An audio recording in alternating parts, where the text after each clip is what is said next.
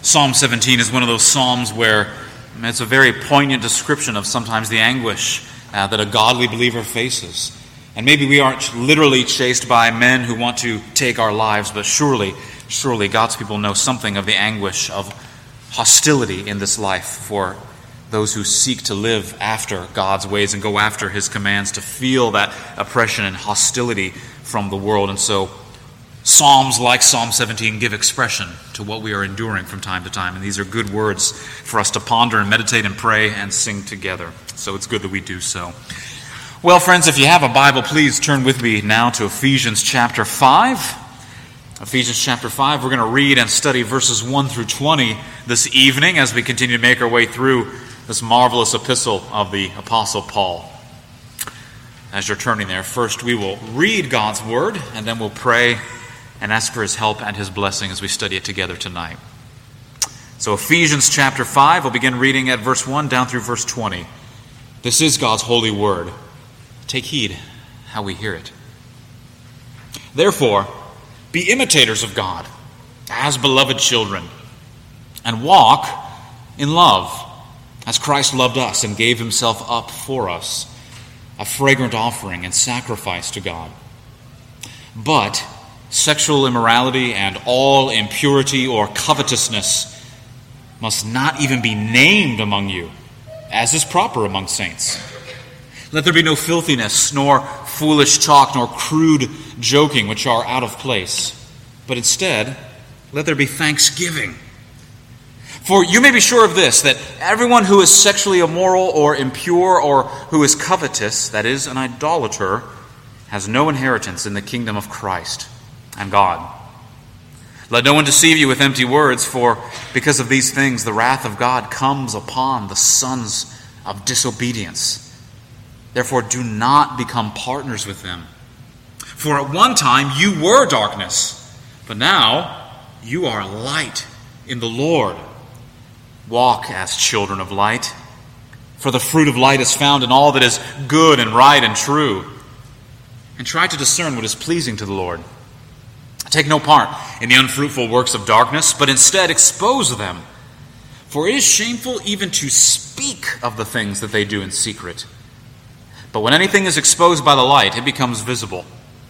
For anything that becomes visible is light. Therefore it says, Awake, O sleeper, and arise from the dead, and Christ will shine on you. Look carefully then how you walk, not as unwise, but as wise, making the best use of the time, because the days are evil. Therefore do not be foolish, but understand what the will of the Lord is. And do not get drunk with wine, for that is debauchery, but be filled with the Spirit, addressing one another in psalms and hymns and spiritual songs, singing and making melody to the Lord with your heart, giving thanks always and for everything to God the Father in the name of our Lord Jesus Christ. Amen. Thus far, God's holy and inerrant and inspired word to us tonight. Would you join me? Let's pray, friends. Oh Lord, help us. God, the Holy Spirit, once again, we pray that you would give us understanding and that you would give us understanding minds and hearing ears and seeing eyes as we pore over this, your holy word tonight. May this precious word, like seed that is scattered, would it fall on good soil? May it not fall on deaf ears, but fertile soil, receptive, eager hearts. Grant us illumination, we pray, that we may understand and that we may treasure all that we read tonight. For Jesus' sake, we do ask it. Amen. Well, we continue our study through this wonderful letter of the Apostle Paul, thinking together about life as God's people. This is one of the great needs of our day, as we've been arguing all along, for the church to think clearly about the church, the body of Christ. And we're in that ethics section of Paul's letter at the moment, that classic twofold outline. That's how the apostle loves to structure his letters: doctrine and then ethics. Indicative, what God has done, and then imperative, what we must then do in light of what God has done. Or gospel, and then our response to the gospel, however you like to label that.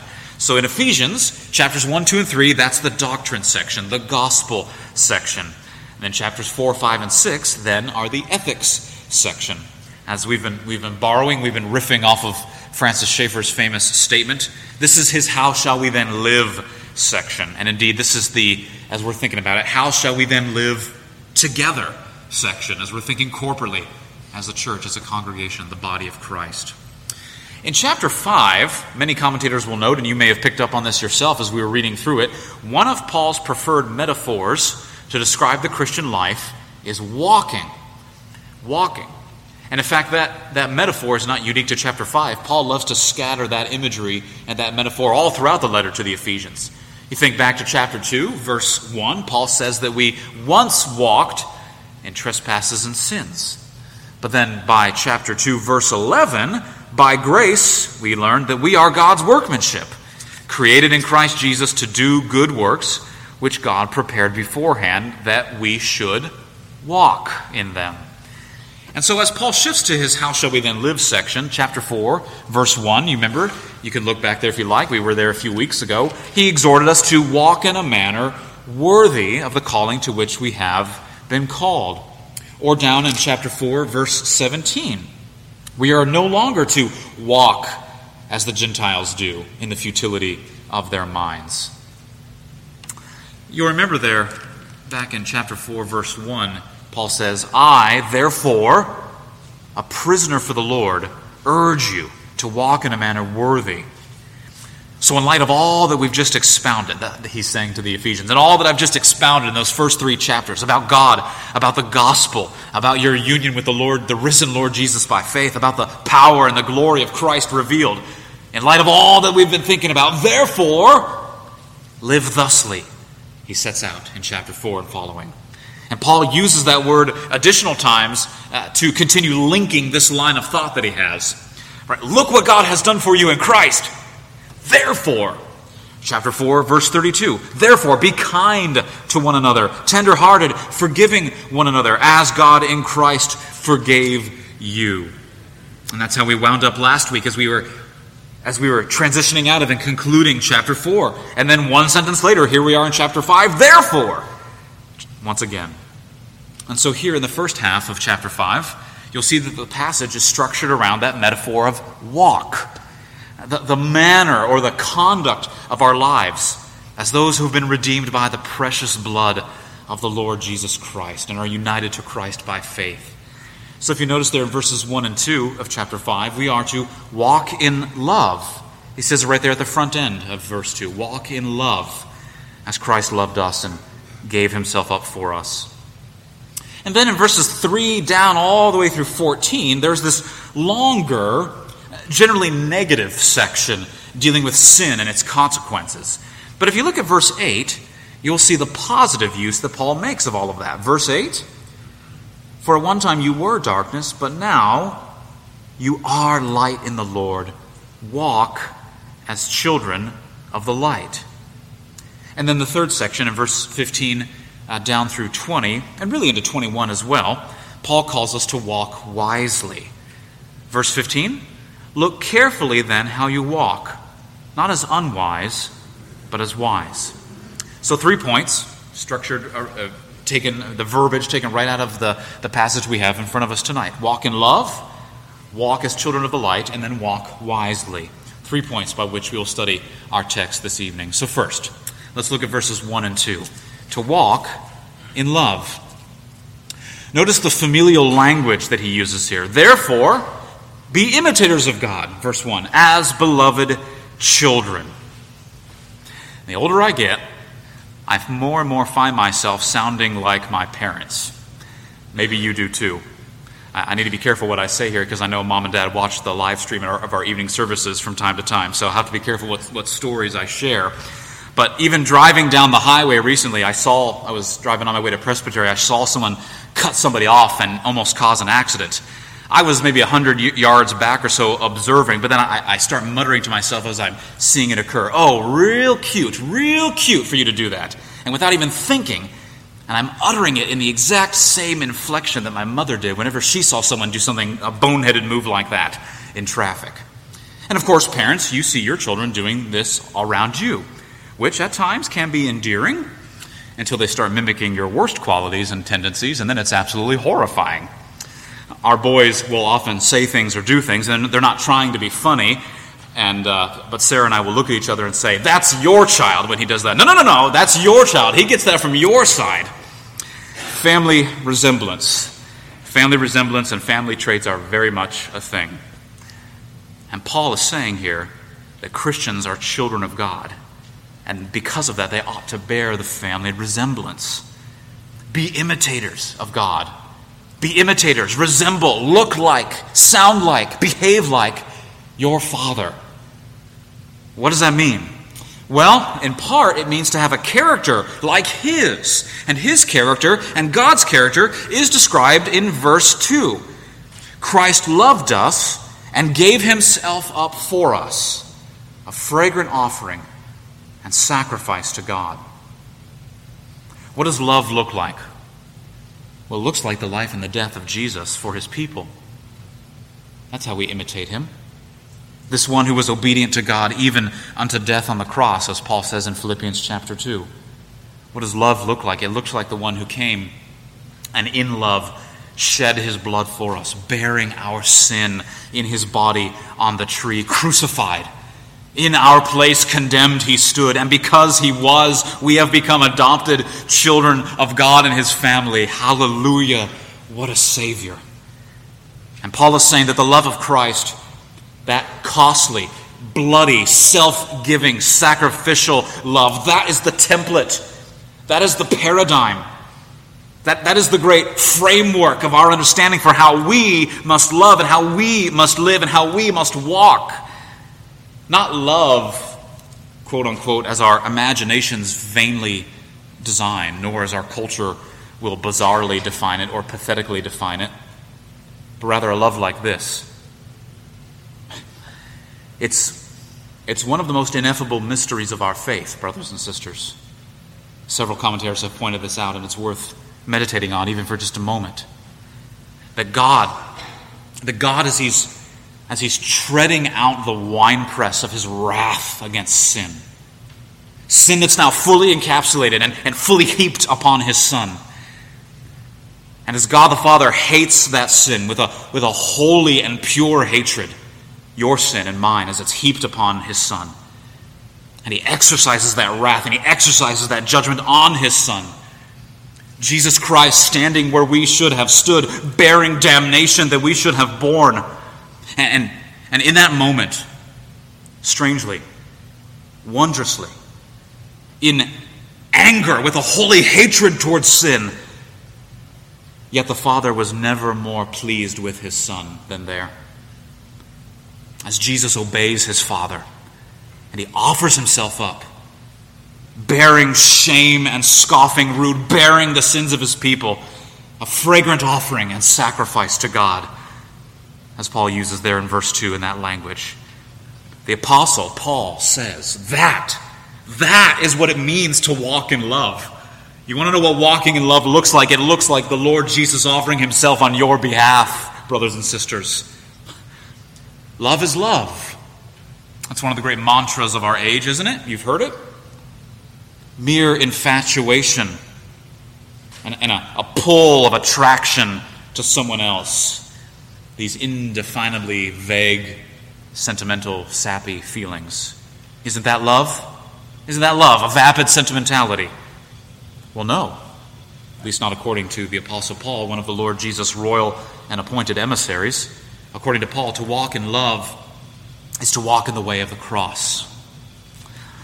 I'll never forget when I was disabused of the cultural concept of love. Not necessarily the more heinous iterations of it the way we see these days, but just thinking of love as a feeling, thinking of love as a warm, fuzzy sort of infatuation sensation, right? That's the general way culture tends to conceive of love. I'll never forget when I was disabused of that cultural concept of love, and I started to better understand the biblical notion of it.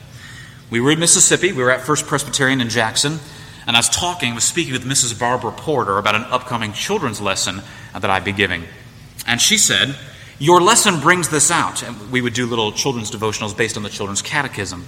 And she said, "Your lesson brings this out, and this is what we try to stress in all of our catechism classes. I tell the kids this all the time. Love is an action word. Not just a feeling. Love is an action word. Wonderful Mrs. Porter. Retired elementary school teachers are excellent at conveying these concepts, especially to young minds, the way they can grasp such a profound thing in such a simple way. You remember what Jesus says in John chapter 14? We'll be there not too long in Pastor Wilborn's sermon series. John 14, what does Jesus say? If ye love me, keep my commandments. Love, biblically, is to echo the prayer of our Savior. Father, not my will, but thine be done. One man puts it like this. Christian love, biblical love, is to go the way of Golgotha and to join your Redeemer in giving yourself for the glory of God and for the good of others, in loving self-denial and sacrifice. A saccharine sentimentality is not the way of love. Costly sacrifice for the glory of God is the way of love. Close quote. So walk in love. Walk in love. That's the first thing.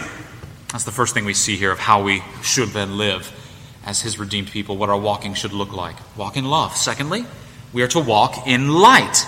We are to walk as children of the light. This is from verses 3 all the way through 14. Look first at verses 3 and 4 with me. But sexual immorality and all impurity or covetousness must not even be named among you, as is proper among saints. Let there be no filthiness, nor foolish talk, nor crude joking, which are out of place, but instead let there be thanksgiving. But, there's the conjunction. Christians are called to walk in one direction, imitating God, but the world walks in a different course of direction. Ways that are entirely out of accord for believers, and some ways that are so dark and so sinister and so vile that they should not even be named among us. And yet Paul gives this warning, he gives this exhortation here, because Paul knows reality. He knows the enticing and the deceptive nature of sin. He knows how sin is. He knows how crafty sin is and how it so often gets its hooks into the hearts of even God's saints. The word Paul uses there for sexual immorality in the Greek is porneia. It's where the English word pornography comes from. And so together with the word impurity, sexual immorality plus impurity that Paul uses there, commentators note that these words encompass all kinds of sexual sin that's outside the bounds of God's holy law. Now, it's no secret to anyone, assuming your eyes are open and you've not been living under a rock for the past decade or so, it's no secret to anyone with their eyes open that this is an area where our culture has been reveling in debauchery, with growing perversity, deviancy from what is a good gift of God, a beautiful expression of love and intimacy within the marriage of a man and a woman. No question about that. But do notice, as obvious as that is about what we're going through as a culture and what we're going through as a society and what the church has to be aware of, but notice that it's not just sexual sins that Paul highlights. He also addresses covetousness. Covetousness is desiring something that isn't yours, right? Another word for that might be greed. Wanting something that doesn't belong to you. Paul goes so far as to say that covetousness, greed, is a kind of idolatry. See verse 5? Everyone who is sexually immoral or impure, or who is covetous, that is an idolater, has no inheritance in the kingdom of Christ and God. Right, so Paul warns against sexual sin. Paul also warns against the idolizing of material possessions, making an idol out of mammon or money. Once again, ancient vices, ancient problems, ancient predicaments. As Paul writes this letter some 2,000 years ago, but Paul could not be more relevant to the sins plaguing our society and plaguing our generation, could he? So harmful, so toxic are these sins that Paul says they are not even to be named among us. One commentator puts it like this: what Paul has in mind is the kind of gossip mongering that delights in the spread of the salacious details about other people's sins, all the while studiously avoiding facing up to our own. Close quote. You heard about so-and-so. She got caught having an affair. Yeah? But what about your sin? Oh, well, we're not talking about that, are we? Paul says this kind of behavior is entirely out of accord for saints. Saints, as you may know, simply means holy ones. It comes to us from the Greek hagios, meaning holy, brought into the Latin sanctus, from which we get words like sanctify. That's what a Christian is, a holy one. One of God's set-apart ones, distinct from the world, belonging to Him, His own treasured possession. And if that's who we are, if that is our identity as His holy ones, as His treasured ones, as His beloved ones, then it follows naturally and logically in verse 4 that filthiness and crude joking and foolish talk are entirely out of place for God's holy ones. Instead, Paul says, thanksgiving should be the default characteristic of a believer. As we've been saying throughout the letter of Ephesians, that's always the pattern of the Christian life, right? Mortification and vivification. Put sin to death. Put death to sin and instead come to life to the things of Christ. Put off that and instead put on now this. Don't have foolish, crude, coarse joking and talk, but instead let there be thanksgiving. That should be what you're known for. That should be named among you. Now, most of you, I suspect, will find it rather easy to avoid saying foul expletives and vulgarities. You'll find it rather easy to avoid conversations with lascivious subject matter at its heart. Well, that's not too hard. I'm doing pretty well, and I hope that you are. But notice he also mentions covetousness. Here's where we're starting to get closer to home. Now, how many of us are guilty here? Grumbling, complaining, perpetual dissatisfaction. I wish I had his job. If only I had her family. A wife who understands me like he has. Her looks, his friends. Must be nice to have his house, his occupation, that income level. If only, if only, if only. Remember elsewhere in Philippians chapter 2, verse 14, remember what Paul says there? Do all things without grumbling and complaining, that you may be blameless and innocent, children of God, without blemish in the midst of a crooked and twisted generation. Or 1 Thessalonians chapter 5, verse 16, rejoice always, pray without ceasing, give thanks in all circumstances. Is that what we're known for, brothers and sisters? Is that the default setting of our heart and of our attitude? I hope truly that that's what people say about us. Oh, those Christians over there at Covenant Presbyterian Church in Oak Ridge, they are holy. They love Jesus and they love each other. And you know what? Darn it, if those aren't some of the most grateful people I've ever known in my life. Gratitude, thanksgiving is a fruit of the Spirit, and it's the mark of a believer. Thankfulness should be our default characteristic. Why does this matter so much? Look again at verses 5, 6, and 7. For you may be sure of this, that everyone who is sexually immoral or impure or is covetous, that is an idolater, has no inheritance in the kingdom of Christ and God. Let no one deceive you with empty words, for because of these things, the wrath of God is coming upon the sons of disobedience. Therefore, do not become partners with them. We cannot be casual here, brothers and sisters. Paul, the apostle, is seeking to grab us by the shoulders and shake us to our senses to be vigilant to these things.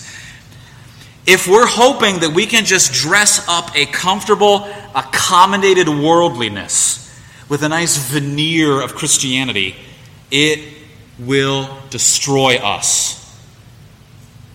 Like trying to hide the stench, spraying a little spritz of cologne on a massive pile of horse manure.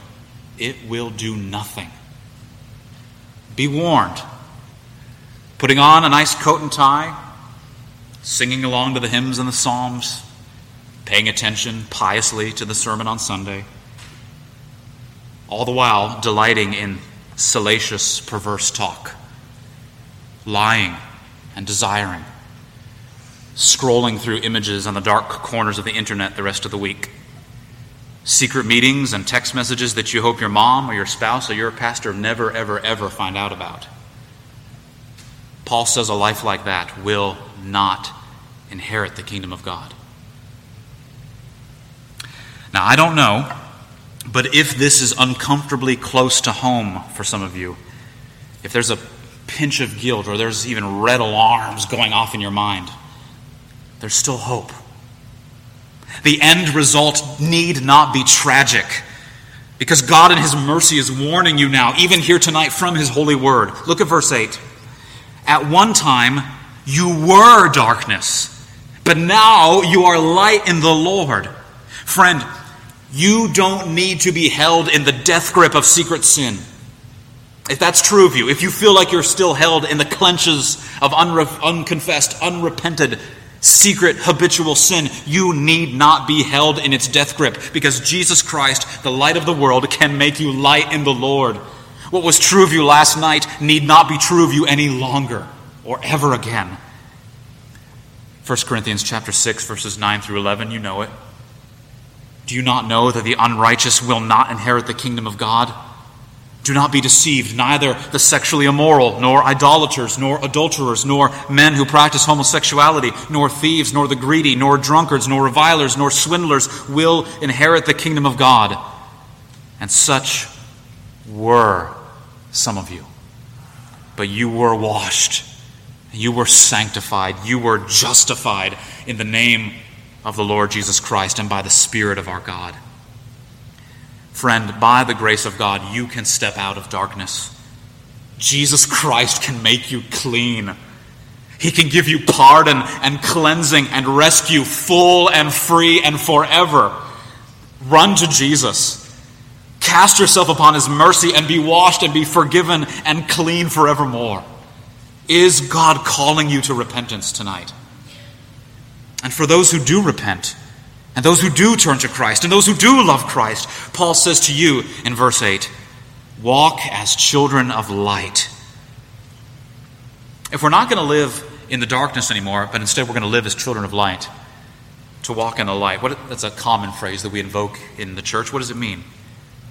Put on, put off. Again, there it is. Don't walk in darkness. Put that off. Instead, walk in the light. Put that on. How? This way, verses 9 and 10. Walk as children of the light, for the fruit of light is found in all that is good and right and true. And try to discern what is pleasing to the Lord.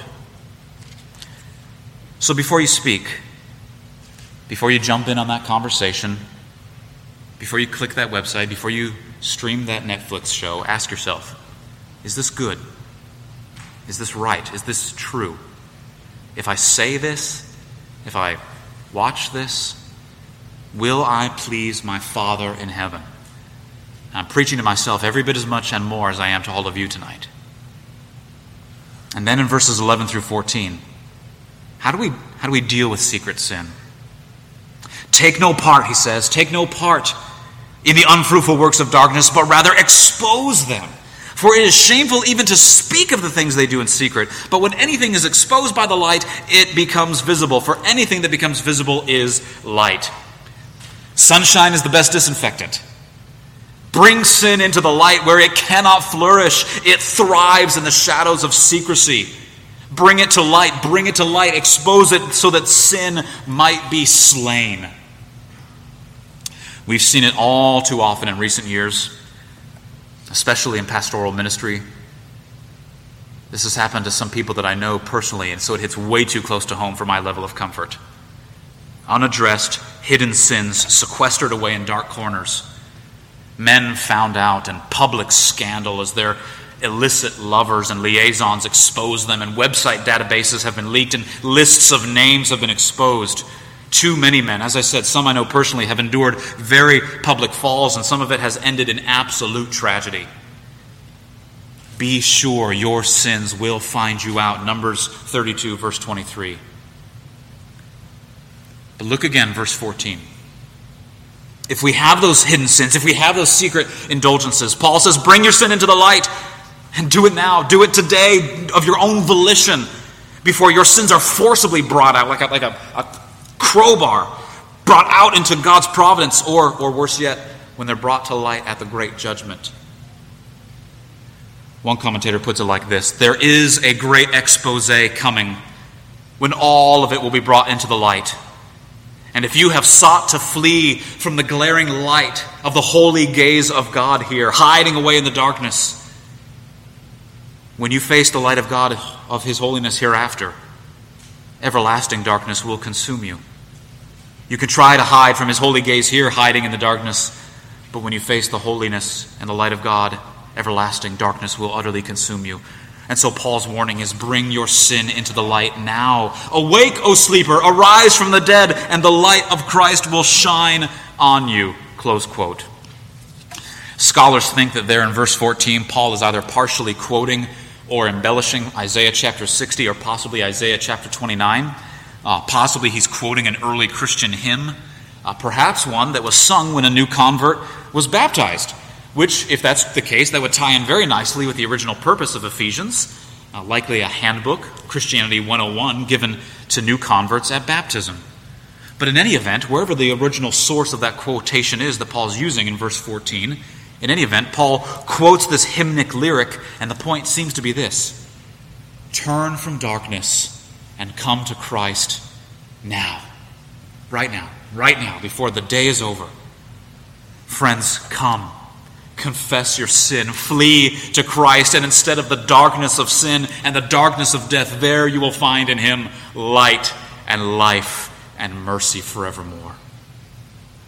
So, walk in love, walk as children of the light. Then thirdly, and very briefly, walk wisely. Walk wisely. Verses 15 to 17. Look carefully then how you walk, not as unwise, but as wise, making the best use of the time, because the days are evil. Therefore do not be foolish, but understand what the will of God is. Wisdom is so urgent, Paul says. The days are evil. Time is short. Instead of foolishness, understand God's will. How we do that is what Paul gets at in verses 18, really down through the end of the section in verses 20 and 21. Again, you'll see that put off, put on pattern. First the negative, then the positive. Do not get drunk with wine, for that is debauchery. Put that off. But be filled, put this on, be filled with the Spirit, addressing one another in psalms and hymns and spiritual songs, singing and making melody to the Lord with your heart, giving thanks always and for everything to God the Father in the name of our Lord Jesus Christ. Drunkenness here is just one example, perhaps an obvious example, given the culture that the Ephesians were surrounded with in pagan Asia Minor. He mentions sexual immorality, and he hints at debauchery in earlier verses, now drunkenness. Examples of this kind of sinful foolishness rampant in this world. This is the course in which the world is walking, and Paul says, flee that. Instead, in order to walk wisely, you must be filled with the Spirit. And the way the Greek grammar is constructed here, Paul is really saying, go on or keep on being filled constantly with the Spirit. All of our Christian life is to be a constant experience of the Spirit inhabiting and empowering our lives. Again, you think, great, how do we do that? Well, Paul says that it takes place when God's people minister God's word to one another. Addressing one another, he says, in psalms, hymns, and spiritual songs, singing and making melody in our hearts to the Lord. Now, very often, and maybe this is just me with Pentecostalism in my background, when we hear that language of be filled with the Spirit, we think of very dramatic, mystical experiences, this sensational euphoria of being filled with the Spirit in some inexplicable manner. Paul says, no, you will be filled with the Spirit when you do this, when you speak Bible to one another, when you address one another with God's word and God's truth, when you sing God's word and God's truth to one another, and you hear your brothers and sisters singing these things back to you, there it is again, when you are always giving thanks to God with one another. This is a long section of very pointed, very heavy exhortation regarding vigilance against sin, and Paul's bearing down hard, and here at the end, after drilling and drilling and drilling and heavy, Paul comes up and says, be filled with the Spirit. And the way to be filled with the Spirit is to do exactly what you are doing right now, brothers and sisters. Be together with the Lord's people on the Lord's day. You're hearing the Lord's word. You're speaking the Lord's word to one another. You're opening these ancient books, and we're pouring ourselves over them, and we're singing the Lord's songs to His praise and in one another's hearing. Not the fireworks or the pyrotechnics, but the very ordinary, the very normal routine of public worship. Here, the Lord has promised to steel and strengthen your soul against worldliness. And going through these very ordinary rhythms, the Lord has promised to steel your soul against the monstrous onslaught of temptation in this evil age. And here, together, we will learn to walk in love. We will learn to imitate God. We will learn to imitate Christ, our elder brother, and to walk wisely, bringing honor and glory to our great Father. And together we will learn to redeem the time because the days are evil. Let's be together, and may God make these things true among us. Shall we pray? Father, we do bless you for your word. And even in your happy and kind providence, as we were reminded of these truths around the Lord's table this morning, we are reminded of them yet again this evening, to sing and speak and tell the word of God in one another's hearing, and to be full of the Spirit, intoxicated with the grace of God. Oh Lord, would you do this among us and seal these words to our hearts tonight. May we treasure them up, and would you do it for your everlasting glory and our everlasting good. In Jesus' name, amen.